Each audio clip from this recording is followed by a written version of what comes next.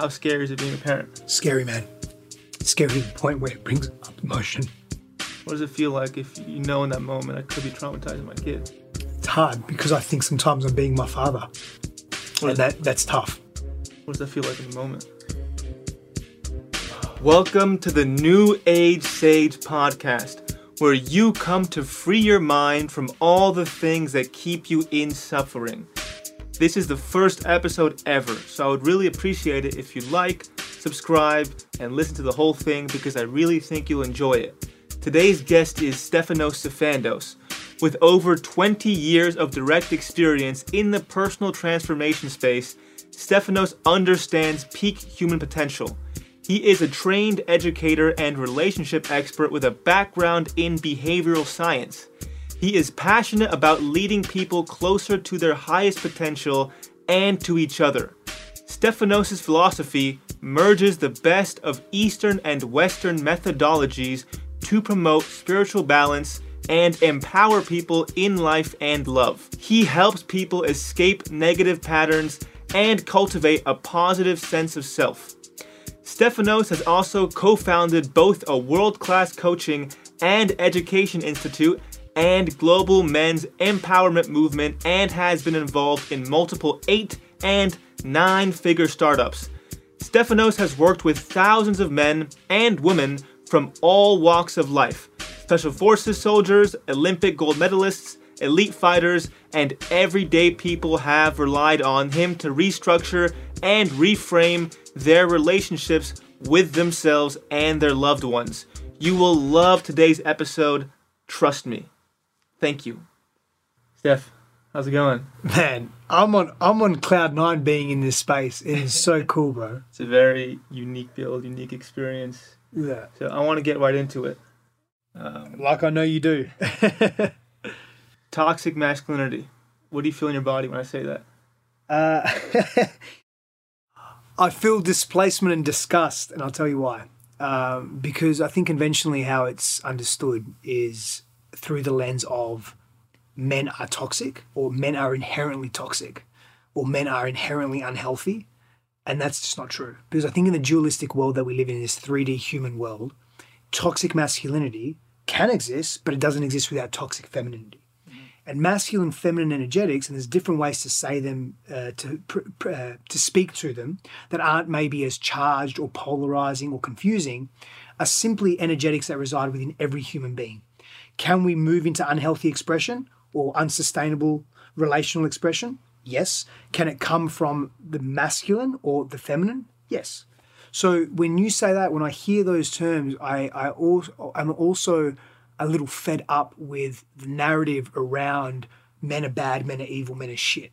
And I think we have to get away from that because that polarization actually brings us further apart, creates more distance, more isolation, and ultimately doesn't bring us together, which is what we all want. Yeah, I hear you. My problem with it is that in my experience, and I'm sure your experience, it's a Jordan Peterson concept, but I had to realize how I was dangerous.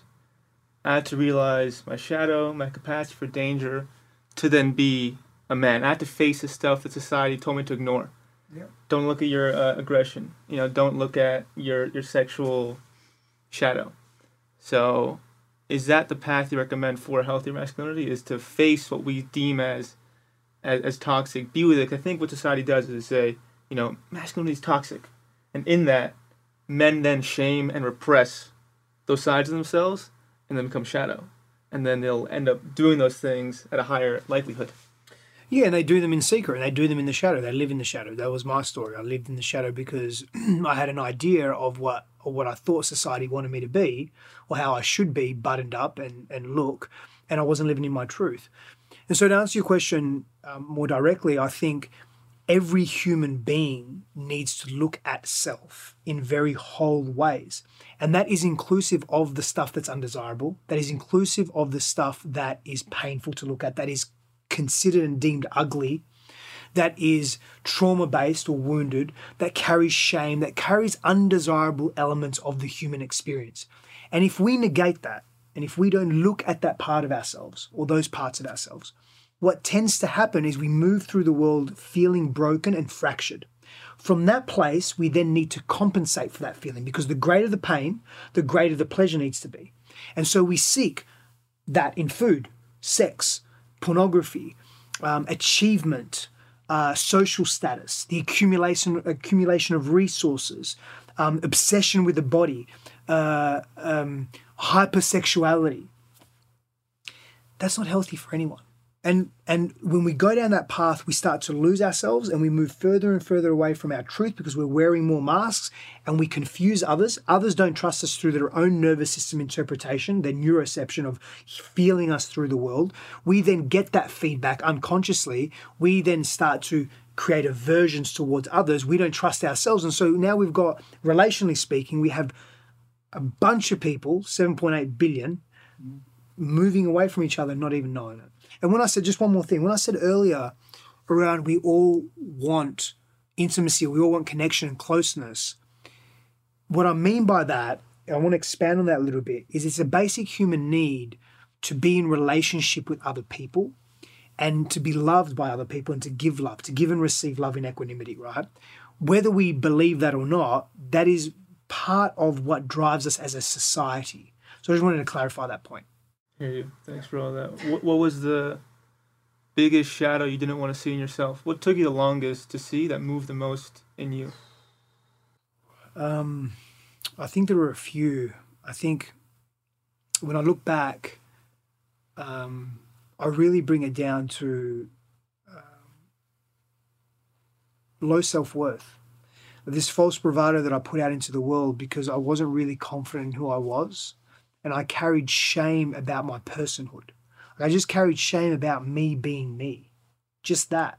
And that shame I just stuffed down and I didn't want to look at it. And yeah. I mean, to your point before where you said that the more you are in shame and pain, the more you seek pleasure, what was it that you were overcompensating with? Like, what things were you seeking? Sex, food. Food was my first vice as a child. So in a growing up in a violent, volatile home with a lot of uncertainty, and being in a very confused place within myself, food was something that was a refuge. Food and television. Being in nature as well with my grandparents, that felt very safe. But food and television was a very, very easy escape. And to be honest, man, like if I have to be honest, or I choose to be honest now, in times of extreme pressure, and the threshold for that has increased over the years, right? But in times of overwhelm and pressure, I still go to food. I still emotionally eat. I still go to television to numb out. Not just watching anything, but really distracting myself from feeling that sense of overwhelm and life feels too much right now. It then, as an adult, moved to sex. And the more variety, the more volume, the more. What is it about sex that shame loves so much? That's an interesting one. You see, we have an idea, I believe we have an idea around our sexuality and sexual intimacy that basically says, I will validate myself and I will seek worthiness through sex, through the act of sex. And in doing so, because of the intensity, the peak physical experience of sex, we mistake sex for deep, authentic intimacy, right? Loving, intimate connection, where we are seen, we're held, we're loved, we're cared for, we're acknowledged, we're appreciated, we're respected. That can occur in the physical act of sex, absolutely. More often than not, though, we are so disconnected from our core, from who we truly are, that we can't access that. And so we think that this peak experience is actually giving us this beautiful, intimate connection that we're yearning for, which often comes back to, or comes from, or stems from unmet needs in childhood. Largely, I'm of the belief through our primary caregivers, our parents. So when those needs weren't met, those needs to be seen, those needs to be felt, to feel safe, to be approved or to be acknowledged for who we are without judgment, we transfer those needs into our intimate partners. And we mistake, I'll repeat this again, and I've said it, this is my third time, but this is a really important point. We'll mistake sex for that intimacy that we're actually craving, but it's not the case. We still feel empty after it. So what do? We chase and we pursue more of it. I think what you're referring to is Carl Jung has a theory called the anima. Are you familiar with it? Yes. Which, to explain to the viewers, it's the traumatized relationship with a parent becoming basically your repressed form of loving. So if I did have a distant mother who I always ran after, and I had to shapeshift and wear a mask. Who can I be today to make my mom love me? That was what I thought every single day, right? So in the adult world, that becomes the traumatized, unconscious person I chase, who has those tendencies that the trauma and the shadow me in me chases. So considering that's a reality, and also for men, for women too, in terms of their father, whatever it may be, if we all have some degree of that, what's the journey to become free of it? Yeah. It begins with self, right? And so what often happens is there would have been a time in your life where you realized the familiarity of your behavior. Now, prior to that point, it was just who you were. You wore the mask, you did the thing, you got the girls, you had the fun, you moved on, and you repeated, rinse and repeat, until you get to a point, and usually for most of us, not always, and it doesn't always have to be this way, and I think why it's this way is because the collective state of consciousness is at a point of, we'll call it immaturity, or not mature enough to learn beyond heartache, challenge, and despair. We have to almost always hit rock bottom to elicit deep transformation within our lives, within our patterns of behaving, and within our being and relationships. So what you're saying is you kind of have to have that toxic girl guy destroy you in some way to realize, oh shit, I'm basically repeating patterns. It often takes getting smacked in the face by that situation. Yeah, that's one example. And what I was about to ask you earlier was, you'll find that at some point in your life you would have stopped and said, this is too much, this is too painful, what the fuck is happening here? And that curiosity, that inquiry starts to bring you down that rabbit hole. It starts to bring you into the depths of your shadow. You now start to become more confronted. Now, for a slew of reasons that are some unknown to us, you'll either meet those shadows, you'll traverse the depth within your own psyche that you've never gone to before, and you'll meet those shadows and you do one of two things. You'll either jump out really quick, which I did many times, or you'll sit and you'll go deeper. And when we do that, and everyone has their threshold, but when we continue to do that, that's when we know, oh, now I'm changing that behavior. Or now at least I have a greater chance of changing that behavior. Yeah. Beyond awareness, which is definitely the rabbit hole, as you said, it takes us to heal. Then I realize you're faced with the nervous system. And for me, it's like you can be aware of a pattern and catch it in yourself and have that disillusion, being like, this is not what I want for myself anymore. But the nervous system lives outside of the conscious, thoughts you have. So what's the journey in healing that nervous system, right? So let's paint an example, right? You're dating someone new who's distant, isn't answering your texts, is being very distant, having the same patterns if you have an anxious attachment, all right? In your mind, you're like, I know this isn't what I want, but your nervous system is screaming. How do you go about that? Yeah.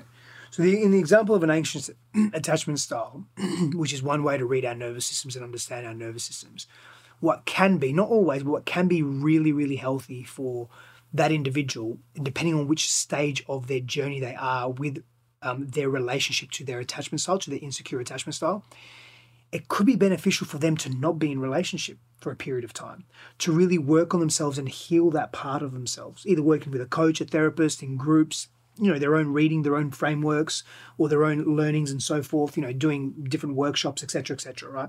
But really learning to assert healthy boundaries, to build their own confidence and self-worth, whether that be through physical challenge or engaging in new, novel things that require their attention, and they're very deliberate with it, through their own meditation practices, through their own friendship groups, learning to say healthy no's and healthy yeses, learning to speak their truth in safe places, and being heard by non-judgmental, compassionate people to help build that muscle of, I'm going to stand in my power and ask for what I want and not be validated by you. I'm not going to be told that I'm worthy because I'm doing something to make you happy and I'm prioritizing you, minimizing myself, maximizing your needs.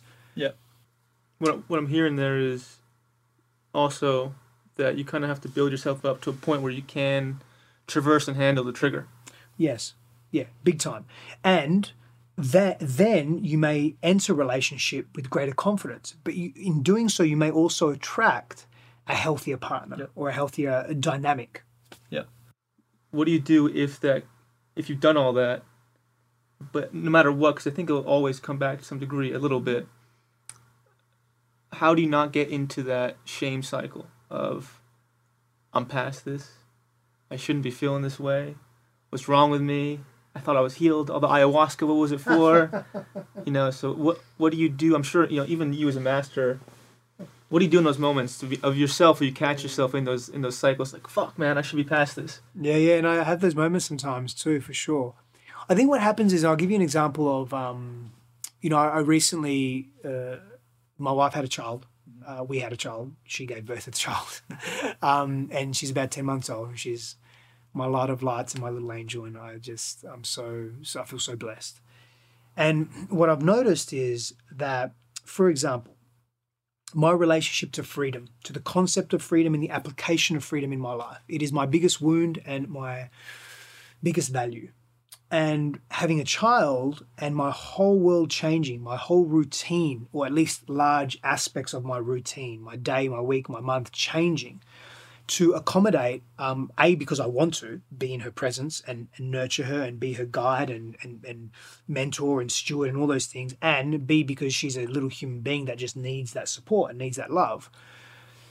I have worked on my relationship to freedom in relationship and intimacy and other areas of my life, and I feel I have some level of mastery over that. Have I mastered it? No, clearly not. I'm about to get into that, but some level of mastery. Having this child has brought up a heap of shit again, all shadow stuff around my freedom, and I'm noticing myself judging more and projecting more and being very precious of my time and being aggressive and hypervigilant and being abrasive and being frustrated because I feel constrained and constricted. It's not because I haven't worked on this wound. It's because new layers are emerging with new experiences. And so to answer your question, one of the ways that I have met that is through leaning into my practices of breath, of pause, of stepping back, of slowing down, of smiling and being curious about this thing and not seeing it as a deficit, but seeing it as an opportunity and allowing myself to fucking be emotional with it. If there's anger that comes up, to give myself permission without the shame, to have those internal dialogues and conversations with myself from a place of self-love as opposed to self-loathing. But that's taken years, man, to get to that point. Like yourself, I grew up with a great deal of self-hate and self-loathing because I witnessed that in my father and my mother, particularly my father. So I thought that negative self-talk is very normal, but it's not. Because if I spoke like that to you, you wouldn't be my friend. Yeah. Simple as that. Yeah. Being so aware of trauma and how trauma passes to children, how scary is it being a parent? Scary, man. Scary to the point where it brings up emotion. What does it feel like if you know in that moment I could be traumatizing my kid? It's hard because I think sometimes I'm being my father. And that's tough. What does that feel like in the moment? Overwhelming. Like my whole system is flooded. Like I'm not adequate enough. Like I'm going to fail this child. And all of that is somewhat irrational. Yet it's an opportunity again for me to really feel that shit and to also remind myself that I'm not my past and I needn't be an example of parenthood that was primary to me if that's not what I choose. And I can choose differently. I'm actually empowered enough to choose. If I'm not that little boy that was censored and muted and disabled and not empowered, I'm a grown adult. This is the reminder, right? I'm a grown adult that is empowered to choose. And the reality is my presence is not hurting her. My presence is helping her. And I can choose how I want to show up every moment in that relationship. Yeah. When you're in that moment of, oof, I could be doing something damaging, do you show her that emotion or you do your best to be stoic? What's your approach in that? Yeah. she sees me cry pretty much every day because I look at her, man, and I just can't, like, I have tears of joy. So I show my emotion with her.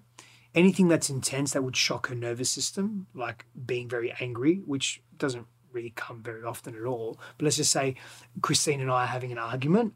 We one of us will very quickly say, hey, Athena's here. Let's not do this now. Let's do this later. Because if our tones are, because we don't want to scare her, and at the same time, we want to show her that it's okay to raise your voice and repair from that and come back to equilibrium as well. So it's a bit of a balancing act. And it depends on the moment. But man, I look at her and I can feel the oxytocin moving through my body. Yeah. Like that brings to me tears of joy. Yeah.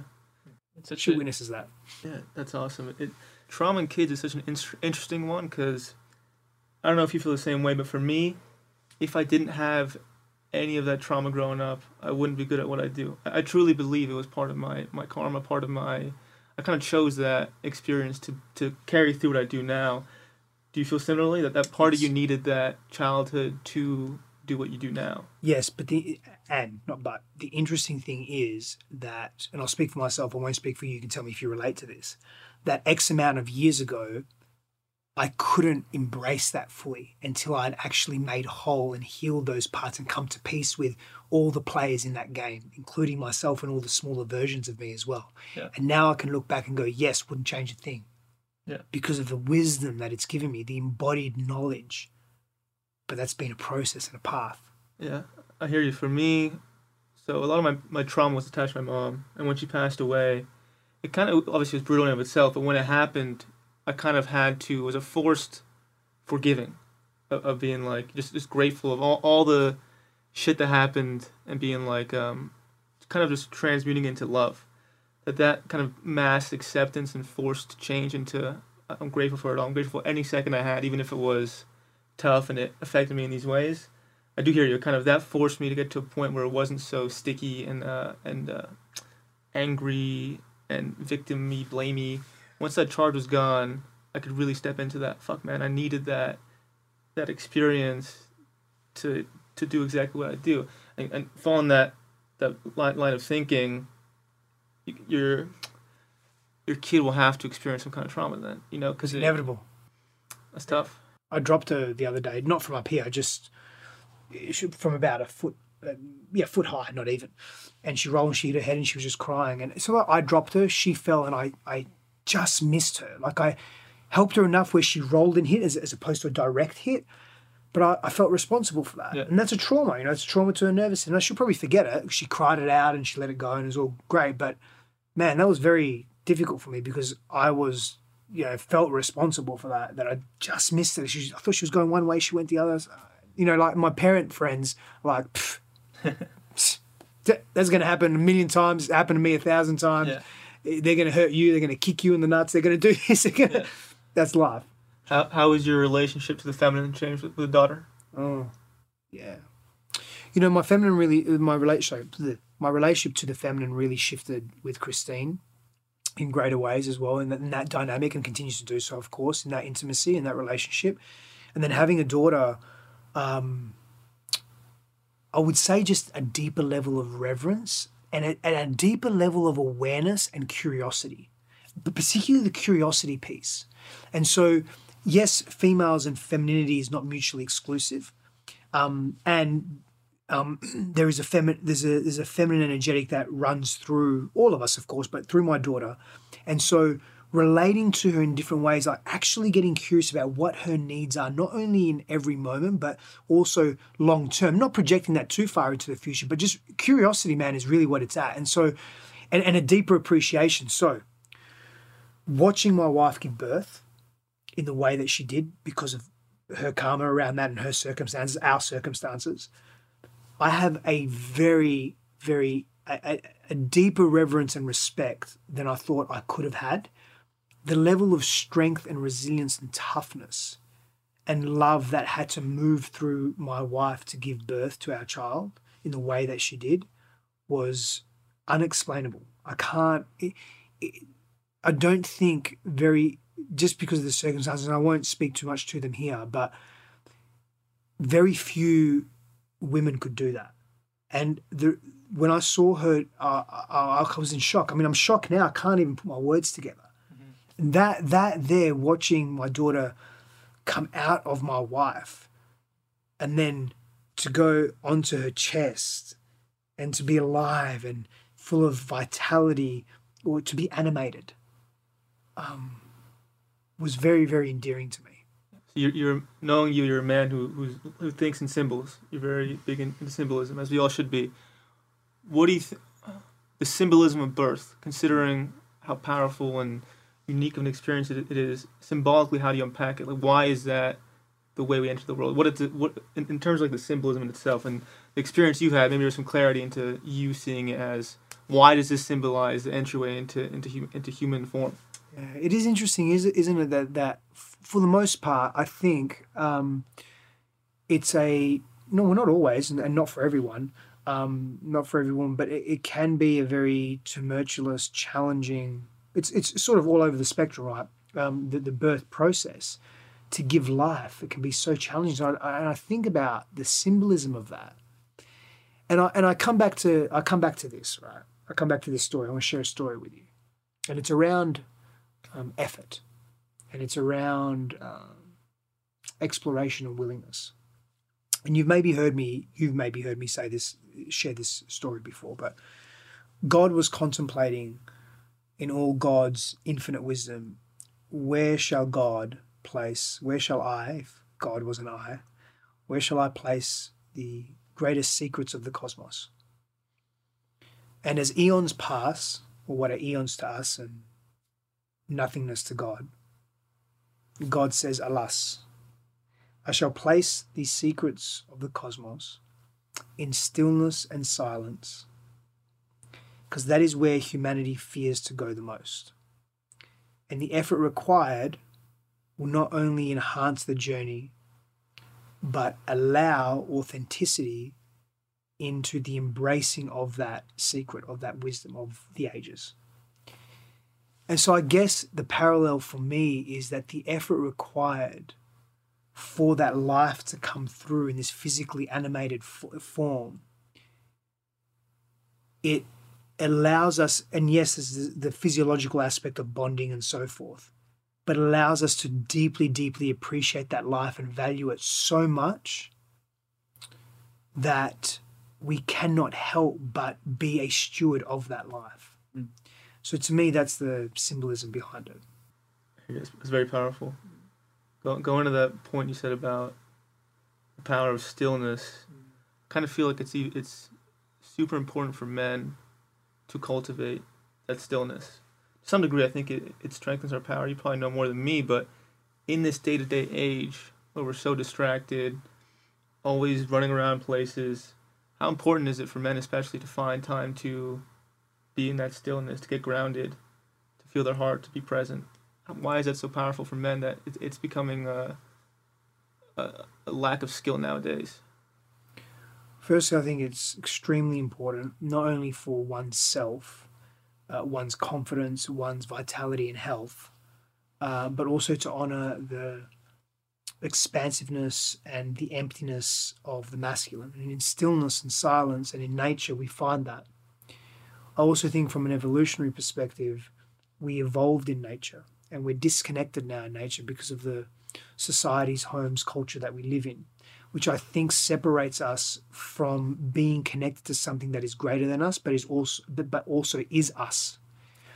And particularly for men, stillness and silence is something that can be so cherished and so valued, and really grants us an opportunity to learn more about who we are, to become more self-aware, and ultimately, more self-actualized, more self-realized, more enlightened, if you wish. And through that stillness and silence is where we can contemplate, where we can feel all the parts of ourselves, where we actually come face to face with the undesirable within us, with the shadow, with the ugly, with the painful, with the parts that we've detached from, because we're slowing things down. So it's not just stillness and silence, it's slowing down. We live in a very busy world.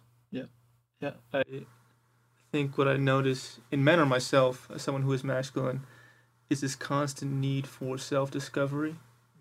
Always pushing myself to find out where I'm not free at an obsessive level. And whereas I notice more so, and not all women, but most is just more so acceptance of wherever they are and just being present, with more feeling that what I see is this male chase for, as you mentioned before, freedom. Like it's this male chase for becoming free. Why is that so imperative for the masculine?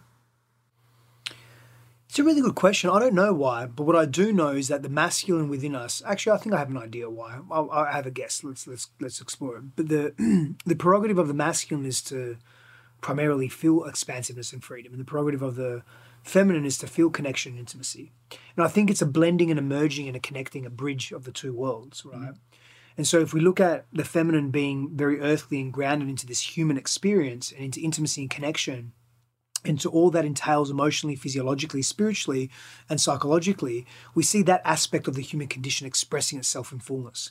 And the other part is us connecting to the ethereal, to the unknown, to the immaterial, to the divine, to the spiritual, to the ever-expansiveness of creation, right? To freedom, to infinite expression. And I think we need both in this world to evolve. I think we need both in this world to evolve and grow. Yeah, I think what I notice now that you and I will agree on is that men are becoming very weak. I do agree. It's tough to say because why? What is that weakness? Like, when is it okay for a man to be weak, and how do they do that correctly? Yeah. Well, it depends how you define weakness, right? So for me, when I'm thinking about men are becoming more weak, firstly, I just start with what's really tangible in their physical bodies. Like, you train, you exercise, you go to the gym, you push yourself physically, you challenge yourself physically. That's a very important thing. I do that the same as well.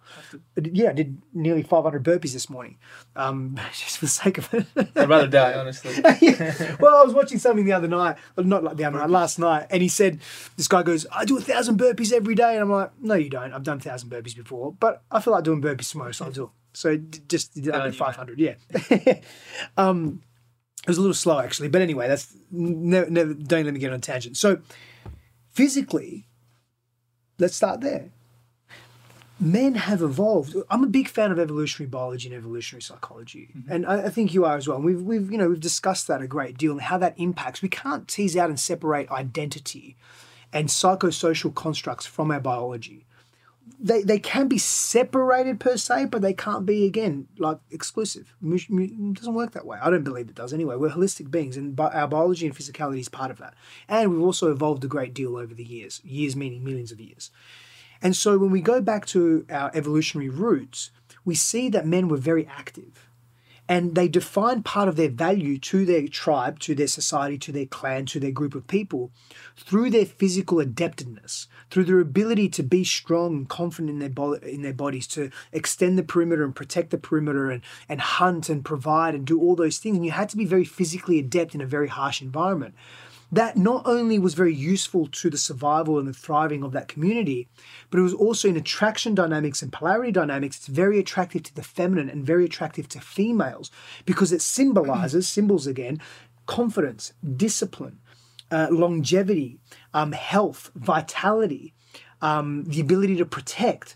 All of these things and more become very attractive in attraction dynamics. And so I see men in modernity not only being weaker in their physical constitution, not prioritizing that, but being weak in their mindset, being less resilient, being less tough. This is an interesting thing. I'll share something with you.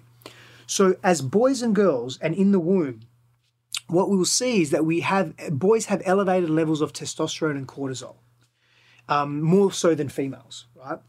As a result of that... Hot topic, but it's true. It's true. I know it's true. I'm just saying it's crazy people just dispute it. I know.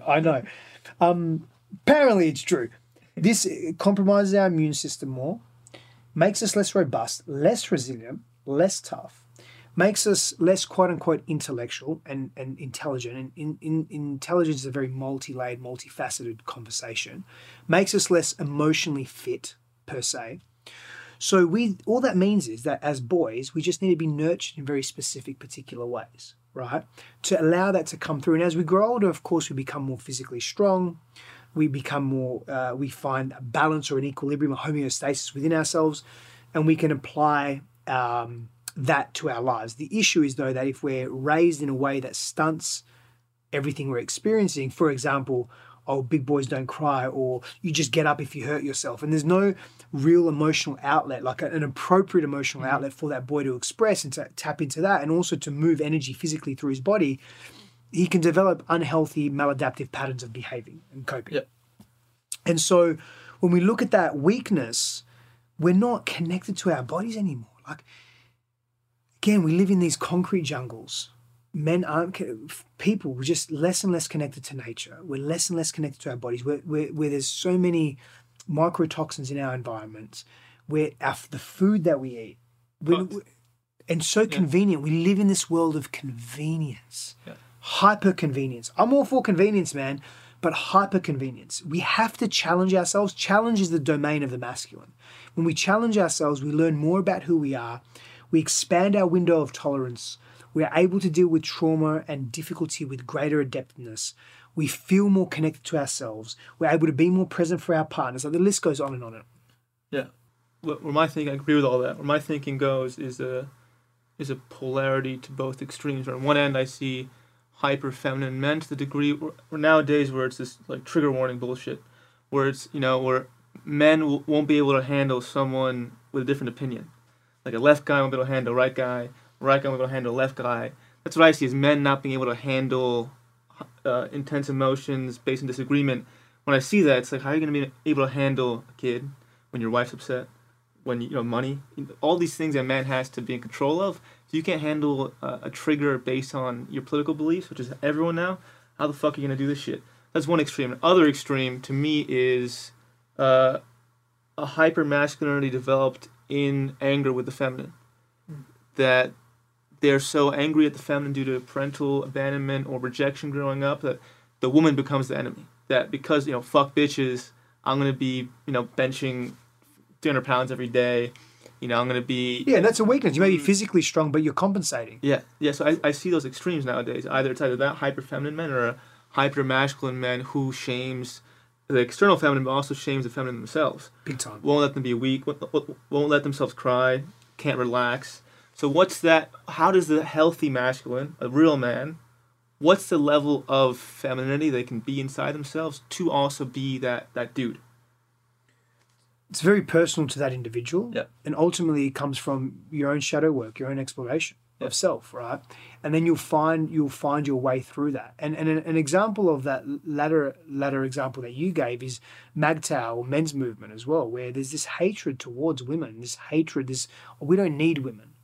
Well, you may not, but there's also a part of you that is biologically driven, is really biologically driven sex and the biological need to procreate. Whether you choose to or not, there's still a part of you that needs a woman to do that.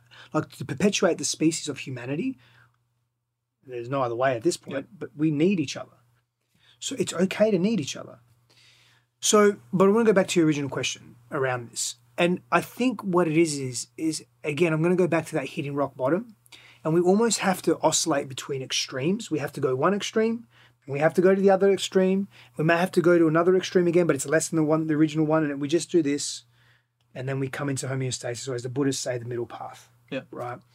And so I think, again, for most of us, we have to experience those extremes.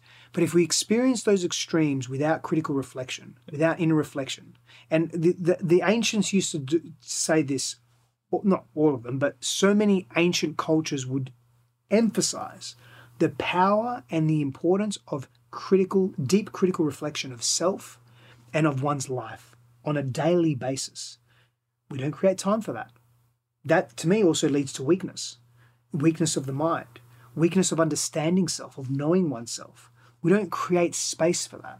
We don't create space for the stillness and the silence. So to answer your question again, is create more space for stillness and silence. Observe what's the come from behind your actions. Is the come from behind your actions because you hate women? So you're trying to build yourself up and make yourself better than what you think you are or what you need to be, so you can show women that you don't need them, but really what you're doing is you're showing your mum that you are good and you're a good boy. And what's underneath the action? Yeah. What's underneath the consistency of the extreme behavior, or the consistency of that behavior itself that really is no longer serving you because you keep having unpleasant experiences around it? Yeah, I often underestimate how checked out human beings are. at a general level. What is your take on that? It's different for you and I. We've both been unaware, right? We've both been in that time and space. We can look back. I'm curious to hear your opinion as to why you think the main reason is why we're all so fucking checked out. Pain's too big to deal with, and we don't know how. So whatever the pain or the trauma or the wound or the shame or the thing is, the fear, whatever it may be, it feels too big, and we're so far removed from it that A, we don't know how to be with it, and B, we can't access it without experiencing big pain. And the catch is that, like an animal in the wild, like an antelope that escapes its prey, escapes its attacker as it being its prey, like the cheetah, for example, it then will go to a quiet spot and shake and basically neurologically release and the adrenaline, the cortisol, whatever it else, and then gets up and prances off and does its thing. We don't do that. We compress, repress, and suppress. That keeps it in us, so we don't actually close the trauma loop. And in order to close that trauma loop, we have to animate our body through breath, sound, and movement. We have to physically move that shit out of our system, and psychologically as well. I'm a big believer in that. I've seen it for the last 22 years. And there are many authors that we can both reference that, and teachers and scientists and researchers that also hold that perspective too. And so we have to move that shit out of our body. That's important. Yeah, I know I keep talking about men, but I think men struggle a little more here because they feel like if they go into those places, they can't be that guy. They can't be that top dog. If they become weak, they can't then, be perceived as the alpha. But to counteract that, let's logically pick apart how does it actually lead them to become even more polarizingly masculine and healthier and even a better, more alpha man by going into the nervous system, by healing that stuff. How does that actually benefit the man who wants to be that guy? It makes them more of a whole person. And so if you are that man, you start looking at yourself in that way. And I'm not an advocate for unnecessary or erratic emoting for the sake of emoting, for the sake of attention, or for the sake vulnerability for the sake of vulnerability. I'm not an advocate of that at all. There's a time and a place, and there's a level of intricacy that needs to take place within self to know when to be a particular kind of person. But to go back to what you're asking is really when you are able to access more parts of yourself, you stop wearing masks and you stop compensating. So I'm all for competition, but not everything becomes a competition. You don't have to be better than the next person for the sake of being better than the next person. You start to find more actual meaning in your life, true substance. But you begin to live from a place of substance and meaning, as opposed to living from a place of compensation and wearing masks, which is very tiring, which also carries over to having health issues too. We don't want that. Yeah. Who wants that? I don't want that. Yeah. Take me back to the first moment where you truly realized, I'm wearing all these masks. Who the fuck am I? I was at the front of my house, my grandparents' house. I was living there. They had just recently moved into a nursing home because I was looking after them for about 9 or 10 years, and I couldn't do it anymore. They needed real medical help. Mm-hmm. So I was at the front of the house on the footpath, and about 10, 15 minutes earlier, my partner at the time had dropped me off. I was doing a Good Samaritan deed for an older couple, and I left my phone in the car. And she had an intuitive feeling to look through my phone, and she saw an old email that alluded to me cheating. Mm-hmm. And she picked me up, and she just lost her shit. And we ended up driving home. We weren't far. And I just said, give me my phone, And we were basically just arguing at the front of the house. I ended up getting the phone from her. But it was in that moment, and she became physically violent. Mm-hmm. Which I completely understand. I don't excuse that behaviour, but I completely get it. She was so hurt. Yeah. But in that moment, that's when I realised, shit, I'm wearing a lot of masks here. Like it viscerally just boom, boom, hit me. What was the first thing you did after that? Well, after the intensity of that situation settled down, including... and it took probably about 2 or 3 weeks for the intensity of that to settle down. But I'd made the commitment before that to go really, really deep into all aspects of myself, no matter what. Suicide, mental asylum, I didn't care. I'm going all the way in to me. Yeah, I had a similar story. It wasn't cheating that brought it about. It was drug addiction, but it was a similar perspective. I'm curious as to what you think, why it was the case for both of us, where it was like, I don't give a fuck what it takes. I literally was on the phone talking to mental asylums, rehabs. I was like, I don't care what the fuck it takes, how crazy I may seem. I have to move. I have to take this journey. Just something in me, I don't know what it was like, whatever the fuck it takes, you're dealing with the shit. Yeah. Same thought process. I think it's accumulation. Firstly, you mentioned Jung earlier. I'm a believer of the collective unconscious. Of course, yeah. Yeah, and so I think there's something in the air, if you like, that when we're ready and ripe for it, we can receive it, right? And it permeates the collective. And so I think that's part of it. I think there are a number of different events and experiences and accumulation of interpretations of those multiple events and experiences that lead us to a place of enough is enough. And we all have what our version of enough is enough looks like. And it generally looks like, no matter what, I'm taking this path. And then there's a certainty that comes from being so uncertain or unconsciously uncertain. See, I appeared to be certain in my life, but I was so unconsciously uncertain because I was so deceitful. I was so much in my shadow. That, to me, that equates to uncertainty. And so I was so deep into uncertainty that I got slingshotted out of that, and bang, I got really certain of this is the path I need to take, no matter fucking what. That combined with my extreme personality. I'm the same way. Yeah. Yeah. So I guess there's a recipe or a formula or a concoction that takes place. I think part of it is also a little unexplainable, and maybe not to negate the fullness of the question. I think I've delved into a fair amount of detail, but also just our karma, like, for lack of a better term, our life's path, our life's journey. Like, this is what we're here, part of what we're here for. Yeah, it's interesting because, I'm sure you may believe this, that certain trauma experts say you should never go bang into it all. I do agree with that. Yeah. But this is where I'll be the devil's advocate.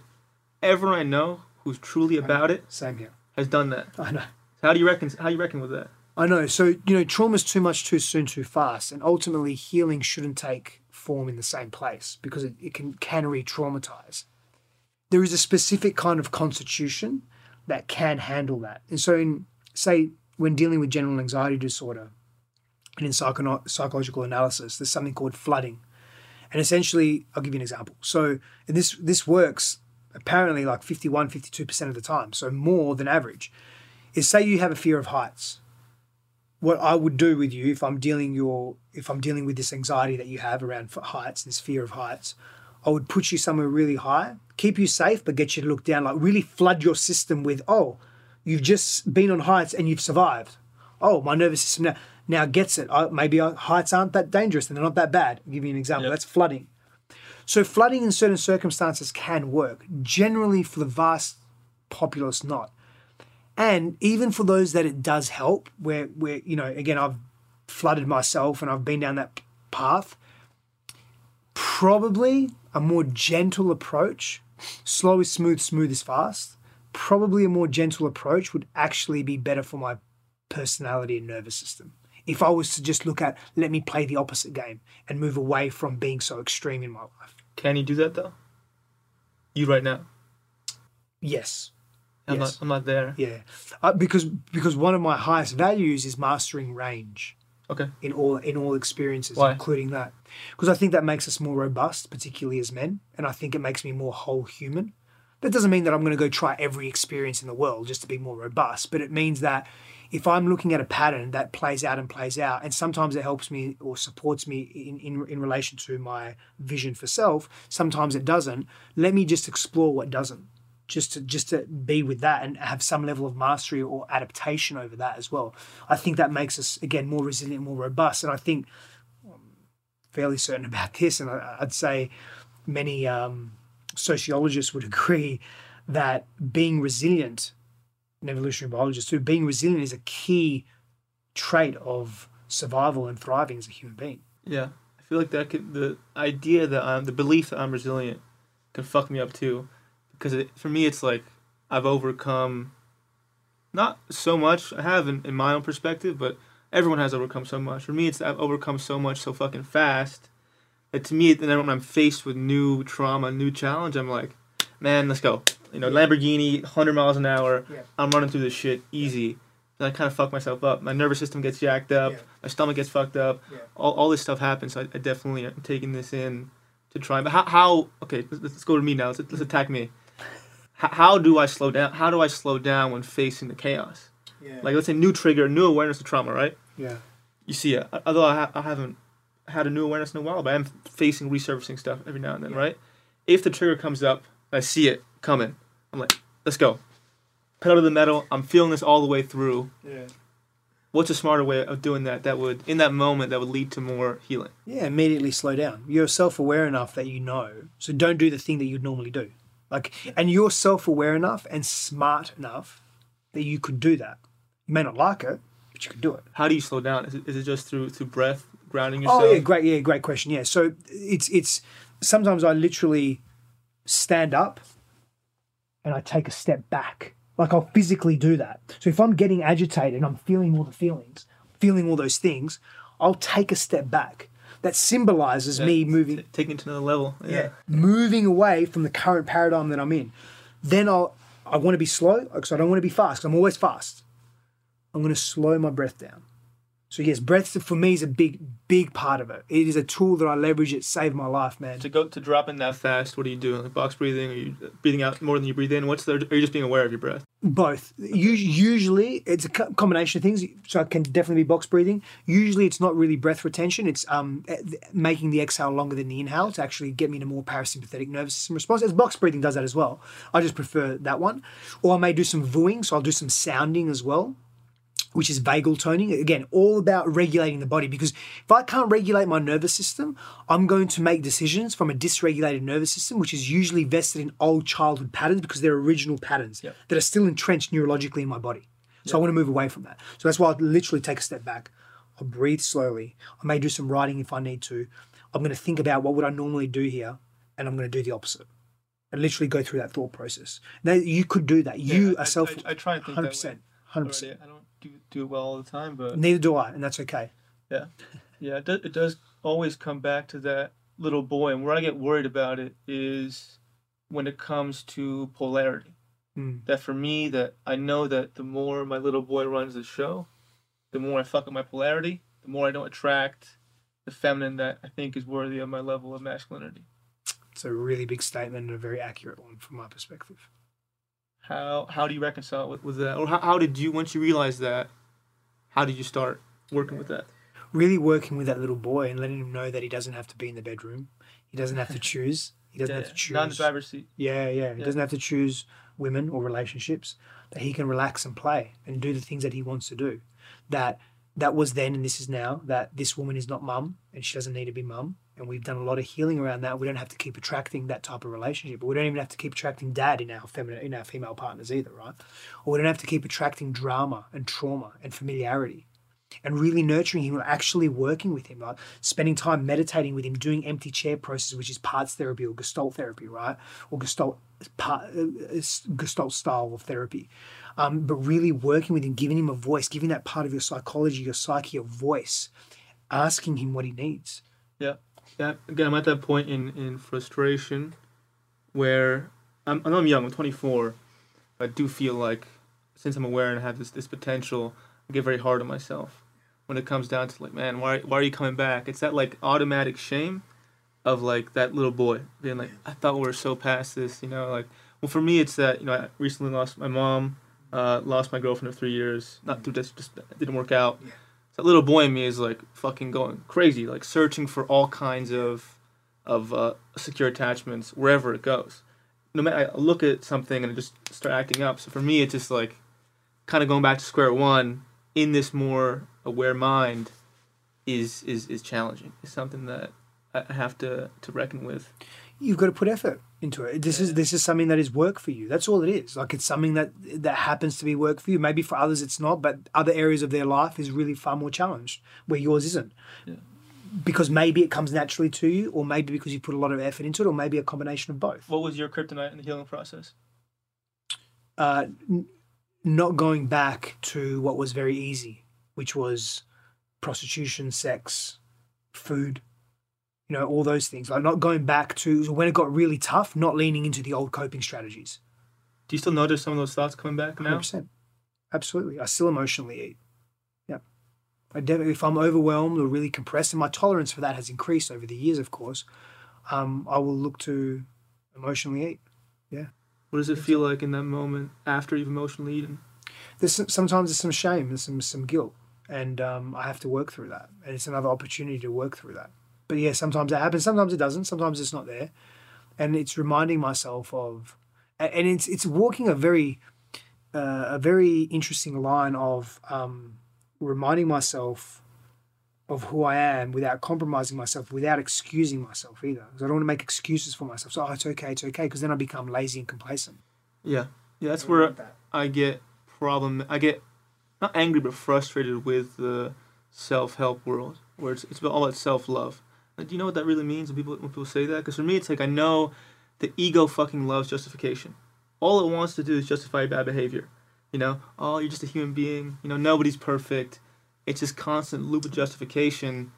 How can we beat that kind loop with self-love without being too hard, right? Because that loop in itself can be, you know, deviously kind, of being easy on yourself, when that can actually come at a huge cost. So can you kill that with kindness, or do you have to become more disciplinarian in that moment? I don't think it's one or the other. Kind discipline. Yeah. I think, like, you know, hard love or firm compassion. You know, I think it's both. And as you become more aware of who you are, you oscillate between knowing when to use what approach with self or when to combine the approaches. But again, all that comes from, I'm just going to loop back for a second, the more deeply we reflect on who we are, when we allocate time in our day to think about who we are, to feel into who we are, how we showed up, how we behaved, how did that relationship go, how did that conversation go, we get to know ourselves more.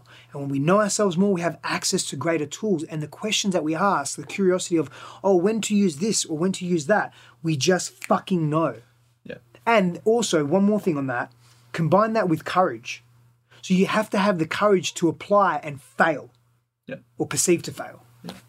What does knowing yourself mean to you? Because I think when people say, and I hear, I know myself, it's like, you know yourself right now without awareness. You know, like, a very fucking small part of yourself. So what does I know myself, and you're really about it, what does that truly mean? It means I don't know myself and I want to explore it. Great answer. Yeah. It means curiosity. It means I want to delve into the mystery of what I don't know. Yeah. That, to me, because I think there's an infinity, there's an infinite landscape of knowing self per se, or self-awareness, that we're never going to fulfill. And that's okay. And it's not about knowing as much of myself as possible. It's about really entering the void and the unknown and the uncertainty. Because I want to go where it's inconvenient, because certainty is convenient. It's just convenient. It's easy. I don't want all my life to be easy. I want some of my life to be easy. Fuck yeah. I want some of my life to be convenient. Absolutely. Do I want to walk into my garage and jump into a cold plunge, which can be challenging, of course, or have my gym there? It's convenient. Yes, I want it. Am I working hard at the gym? Yes, I'm working hard. But I also want to enter the unknown spaces of reality, of my own reality, and the mystery, the void. I want to go there. That, to me, is really the pursuit of self-awareness. It's a broad, complicated question, but how does one enter the void? Yeah, I guess I'll tell you how I entered it. So it was a combination of being in rock bottom, having my face and skull and testicles dragged across rock bottom. Yeah. And then all of a sudden rock bottom being a very, very tall cliff with a very cloudy, dark, stormy sky and a raging ocean underneath me that I could sort of see, but I couldn't see. Hero's journey. Yeah. And I didn't know if there were jagged rocks there if I was to jump, or sharks, or I'd drown or whatever. I thought, I'm just going to jump. Yeah. What I hear, I try and pick up on little things that make someone exceptional. What I pick up right now is you have this excitement about entering the unknown that I haven't seen. It's like playful excitement of like, I want to fucking see this shit for myself. I want to go into this dark tunnel and explore it no matter what. And I think it's something everyone can take and apply to their life. Yeah, thanks, man. It's something that I've taken a very long time to cultivate. And yeah, there is a deep curiosity there. What's the shadow of it? The shadow of it is, for me, and potentially for most, is that there's a disassociation that takes place, and that there's enough is never enough, and I'm never happy, and I have to keep searching and searching and searching. I have to keep going into the unknown because the known that I have isn't enough for me. The grass is always greener on the side that I can't see. Yeah, that's tough for me. Yeah, I'm the same way. But how have you worked on that now? Is there a point in your day where you're like, all adventure, all dragons, go back to your lair, I'm just putting my feet up and chilling? Like, what does that actually look like day to day for you working on that side, being like, I'm okay right now, I'm okay in the known, I'm okay in the comfort of whatever it is? Gratitude. Okay. Gratitude, the very active, engaged practice of gratitude, where we can actually kinesthetically feel what we are grateful for and appreciative of, releases serotonin, and serotonin is a grounding substance, I would say. It brings us in the present moment, and that gratitude allows me to be more in the known and be appreciative of where I'm at, and so I don't have this need, this excessive need, or the shadow need to keep looking elsewhere. Yeah. Why do we find it so hard? Because gratitude, unfortunately, is forced for many people. Yeah. Or for me, especially, I have to sit down and force myself to like think those thoughts to a point where they automatically come. Right? That's my thing. Is like, I'll think, thank you for my mom, and then eventually they start popping in. Yeah. I'm like, oh, let's go. Yeah. Now we're in the flow. But why is it so forced? For me to answer that question, I would expand out a little bit, and I would look at macro socioeconomics, and I'd look at culture at large. Okay. And in the Western world, I would say that we live in a world, and this obviously influences our interoception of self and our intrapersonal connection to self. We live in a culture that is never really satisfied and wants quick fix. Mm-hmm. I think that impacts our ability to just be grateful for what we have. We're also flooded via media, via government, via corporation, with certain messages that are essentially telling us we're not good enough, we don't have enough, we need more, and if you don't have more, you're a piece of shit and you're worthless. So, because that perpetuates consumerism, right? It perpetuates, certain economic structures. It also reinforces, or I should say, planned obsolescence. Also reinforces this need to buy more, and in order to buy more, you have to do more. So we never get a minute to rest and be in stillness and silence and be in gratitude for what we have, because we're always trying to keep up with the Joneses. Yeah, it's a tough thing to realize. We all have to realize it. That I hate using that word, but I don't know what else to use. But those holding up this power structure don't want us healed and grateful. They just don't. Yeah, it's not in their best interest. And it's not, to me, it's not a conspiracy theory when I hear that, man. Yeah. It's not conspiratorial. It's part of a system and a structure that has probably run away from itself for a little bit. And if I put myself in, not my conscious self or the self that I am now, but just as a human being wearing many hats or being in walking in many different shoes, I can see how, a corrupt politician or a business person that is, has created a particular lifestyle for themselves and is addicted to their comforts, it would be very, very difficult to change that. Yeah. It's a good way of thinking. I think we can get very wrapped up in correctly, fuck the government, fuck big pharma, fuck all this stuff, for sure. For me, where I try and make it useful for me and those around me is, how does this start at the individual level? Yeah. And really picking that apart of like what individually in us creates this system. Yeah, and how we contribute to it. Yeah. Yeah, and then what we really want from life as well. And look, I think there's potentially a naivety that is associated with, I have the power to change a culture of billions of people. And I feel also at the same time, there's a truth to that as well. Because there is a domino effect of that. And then the circle of influence, the concentric circle of influence that you carry within your people, within your social structures. And then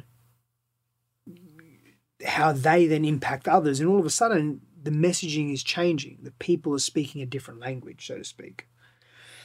I think that's all very possible, but again, we're so caught up in our world that we're just on rinse and repeat and recycle, man. And I find myself sometimes that way as well with my day and my calendar. And this year is better because I'm creating more space for myself to mainly be with my family, but to also be with myself. But, the last few years, man, the last 18 years, really. It's just been so go, go, go. Why do you think that's important, though? To some degree. Especially for men to kind of test their limits. Yeah, because it's helped me, honestly, it's helped me create the external success that I've created. And I do value the external success, not necessarily more than I value my family, but I value what it can give me and the experiences it allows me to have. But it also helps me understand myself better. Yeah. And the challenges that I face along the way, along that journey, valuing the process just as much as I value the outcome or the potential outcome. And the lessons learned from that, like fail forward, fail fast, fail frequently, and really embracing failure, not seeing it as something that's derogatory towards self or negative, but rather something that's actually very useful in building character.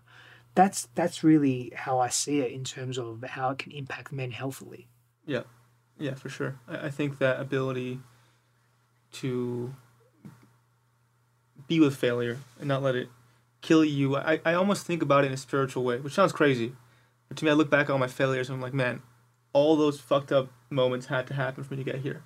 There's some intelligence to me influencing my failures, kind of leads me to be like just surrendering to whatever outcome comes. Because as of where I am right now, it has all gotten me here. Whatever happened did happen the way it did. So it's kind of having that gratitude of being like, man, thank God I fucking failed there. For a duality of I gained resilience and it actually got me to where I can be right now. But on a nervous system level, let's go there. When we're with that moment of failure, and our brain goes back to childhood patterns, right? For me, I don't know if you had a similar experience. My dad, good guy, nice guy, amazing father in many ways.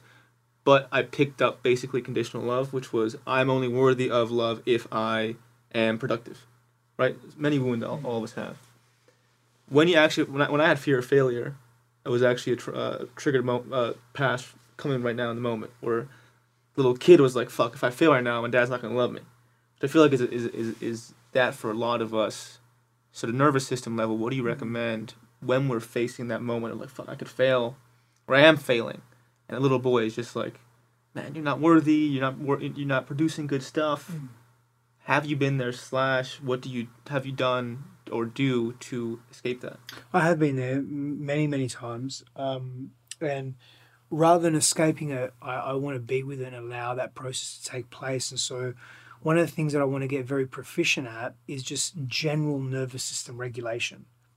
And I want to also become really astute and aware of what's happening when I am becoming dysregulated in my nervous system, where, there's dumps of adrenaline and cortisol and stress hormone, and I'm just not feeling connected and I'm flustered. And what is that? Am I getting hot in the cheeks? Is my tummy getting like butterflies? Is my heart racing? Am I getting agitated? Am I thinking fast? Am I becoming short and sharp with others? I want to notice the signs, right? The symbols that are leading me to understand this version of myself.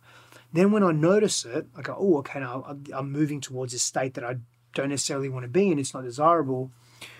What do I do next? And so this is where if you have general tools for regulation, breath, sound, movement, other practices, mindfulness practices, like for example, I may pause, take a step back, slow my breath down, choose 5 objects in the space in the room, then assign 5 characteristics to them. So I'm grounding in the present moment.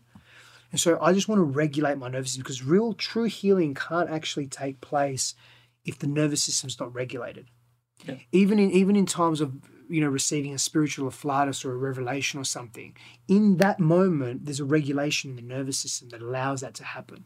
So from a physiological perspective, it's very important we just learn to regulate our nervous system. And then the deeper psycho-emotional, psycho-spiritual assessment can take place. Yeah, I believe that for my ego goes straight to you're smart enough to think your way out of this, right? You can handle this. You can be so smart in managing your thoughts in this nervous system charge that it ain't no thing. And then 2 hours later, my stomach's fucked up. I'm like dead. My nervous system is crashed. My adrenals are crashed. Yeah.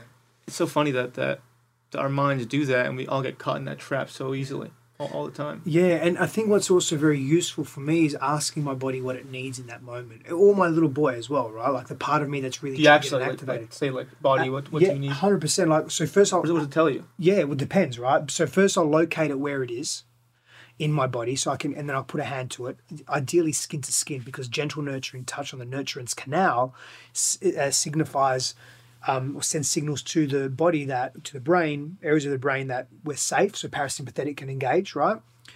And then I want to just start to understand this part, give it texture, give it shape, give it color, give it substance, give it movement, make it tangible, right? And then I want to ask, okay, what do you need right now? It may say, go for a run. It may say, jump up and down. It may say, fucking scream into a pillow if I'm angry. It may say, go outside and hit the boxing bag, whatever. I'm going to listen to that part of me. And ideally, the more I listen to it, the more attuned I become, the more I'm just releasing that thing. And that's usually all that's needed. We don't need this big fucking psychodrama playing out in our head around stories. It's literally a physical release. We're done with it, just like the antelope. That's it. It can be as simple as that. Yeah, there's this, again, going back to the ego, there's this egoistic shame or weird thought being like stopping you from expressing your feeling.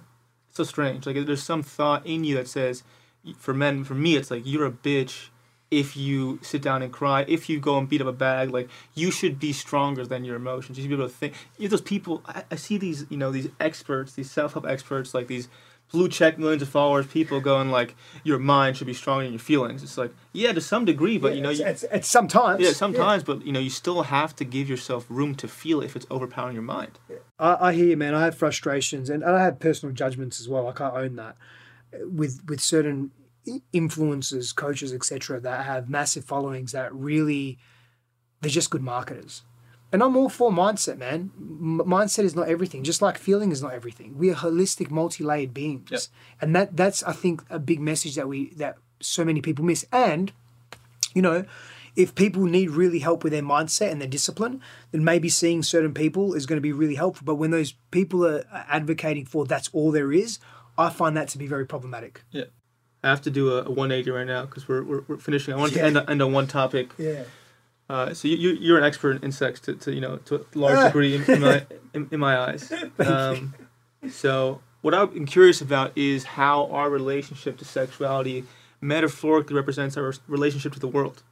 How do you feel about that, and how does our relationship to sexuality actually come up in our relationship to Mother Earth or our experience? Yeah, so I'll probably get a little poetic as I go through this as well. But our creativity. If we are repressed in our sexuality, and I have been repressed and suppressing my sexuality for many years through my life, right? And even now, like, I have old elements of self where I carry a fear of intimacy, and I may hide certain aspects of myself with my partner, with my wife, right? And that's something that I'm working on and I'm aware of, and she helps me. We help each other. Like, I help her through whatever her things are, and she helps me through my thing too, right? And so I don't claim to be this completely free sexual being, more than most probably. Yeah. But I know there's more space for me to grow into that area. We teach what we need to learn the most, right? Yeah. So I think, our connection to our sexuality and the freedom of expression of that allows us to connect to our creative expression in the world, our purpose, our clarity of what we want to be in the world and how we want to see others and how we want others to see us, our confidence, our authenticity. I don't just use that as a buzz term. I mean, like, being truthfully ourselves, removing the fucking masks. Yeah. So the more I have come into touch with the depths of my sexuality, the more authentically me I can just be and give less fucks about it. Yeah, that makes sense because you're at your most vulnerable in that moment. Big time. So if you're fully like, I feel comfortable in this experience, I know what I'm doing, I feel grounded, that has to have massive implications for your living experience. Big time. Yeah. Big time. And then the continuous expression of that new way of being that is more liberated actually builds our character, builds our personality, so to speak, builds our expression in the world and who we attract and what we say yes to and what we say no to and how we give and receive love, how we fuck, how we do everything. Because sex is that expression, it's that creative expression of being, it's our personality. It's not just a physical act of penetration or receiving penetration, it's everything. Like, sex is literally fucking everything. Yeah. Why I say it is because, I had certain experiences as a kid that led to sexual shame in my life, where there's this kind of resistance, not to having sex, but of like a resistance to being fully like comfortable and very immersed in the experience and feeling like super sexually, masculine, like which the core of me does, but the wounded kid can kind of fuck me up in that department. So why I worry is, it affects that department a little bit, but what worries me more is how it pertains to the world. Like, how is me showing up in this way, in this most intimate setting, affecting my showing up in the world? And I see the reflection of it, which is scary. But I think, not to sound corny, but our ability to accept and see the scary is what we need to make change. I agree. I don't think it's corny at all. And how it affects us also in the world is that we may hold back, we may take less risk, we may be less of ourselves, we may not put ourselves out there, we may not reach out to that person that we want to collaborate with because we lack confidence in ourselves. Yep. And therefore that lack of confidence really runs parallel and leaks into all other areas of our lives. And so when we're very solid in our sexuality, and ultimately what that means is that we're not in shame of who we are. I mean, there's still me as a man. And again, like, I don't have a problem owning this or admitting this or even speaking to it because I'm confident in who I am. There are still elements of me, again, from my little boy that comes up, that part of my psychology that's still active in my life and in my mind and in my being, that carries body shame, sexual shame from all the experience that I've had when I was younger, when I was older, all of that. And so there's still layers of that I'm working through. But have I evolved immensely from where I was? 100%, big time. And there's growth there. There's still room to grow. And I'm okay with it. I don't like to position myself as, oh, I know it all and I've mastered this. I have mastery over certain things, but mastery doesn't mean mastered. Yeah, I think that's the probably end on this note, but the biggest takeaway I can take from this, I hope listeners take too, is that I'm 24, I'm young in this game. This is a mentor of mine and a more established person in it who is reflecting the same quality of, I'm still doing the work. I'm still struggling a bit, and it's fucking constant. To all you listeners who are struggling a bit or aren't where you want to be, just hear that. Hear that where you are right now is okay. You're gonna keep struggling a bit, and you always will. And it's all beautiful. It's okay. You know, just be with it. Have patience. It'll turn around, and it'll be okay. Stefanos, where can they find you if they're curious? Which they should go and find you. Where can they go? Appreciate you, man. My website, stefanos.com, or social media at Stefanos. Great. Well, that's a wrap. Thank you very much for listening. Thanks, brother. Thanks for having me. I appreciate it. Look at that. Wow, man, that went fast.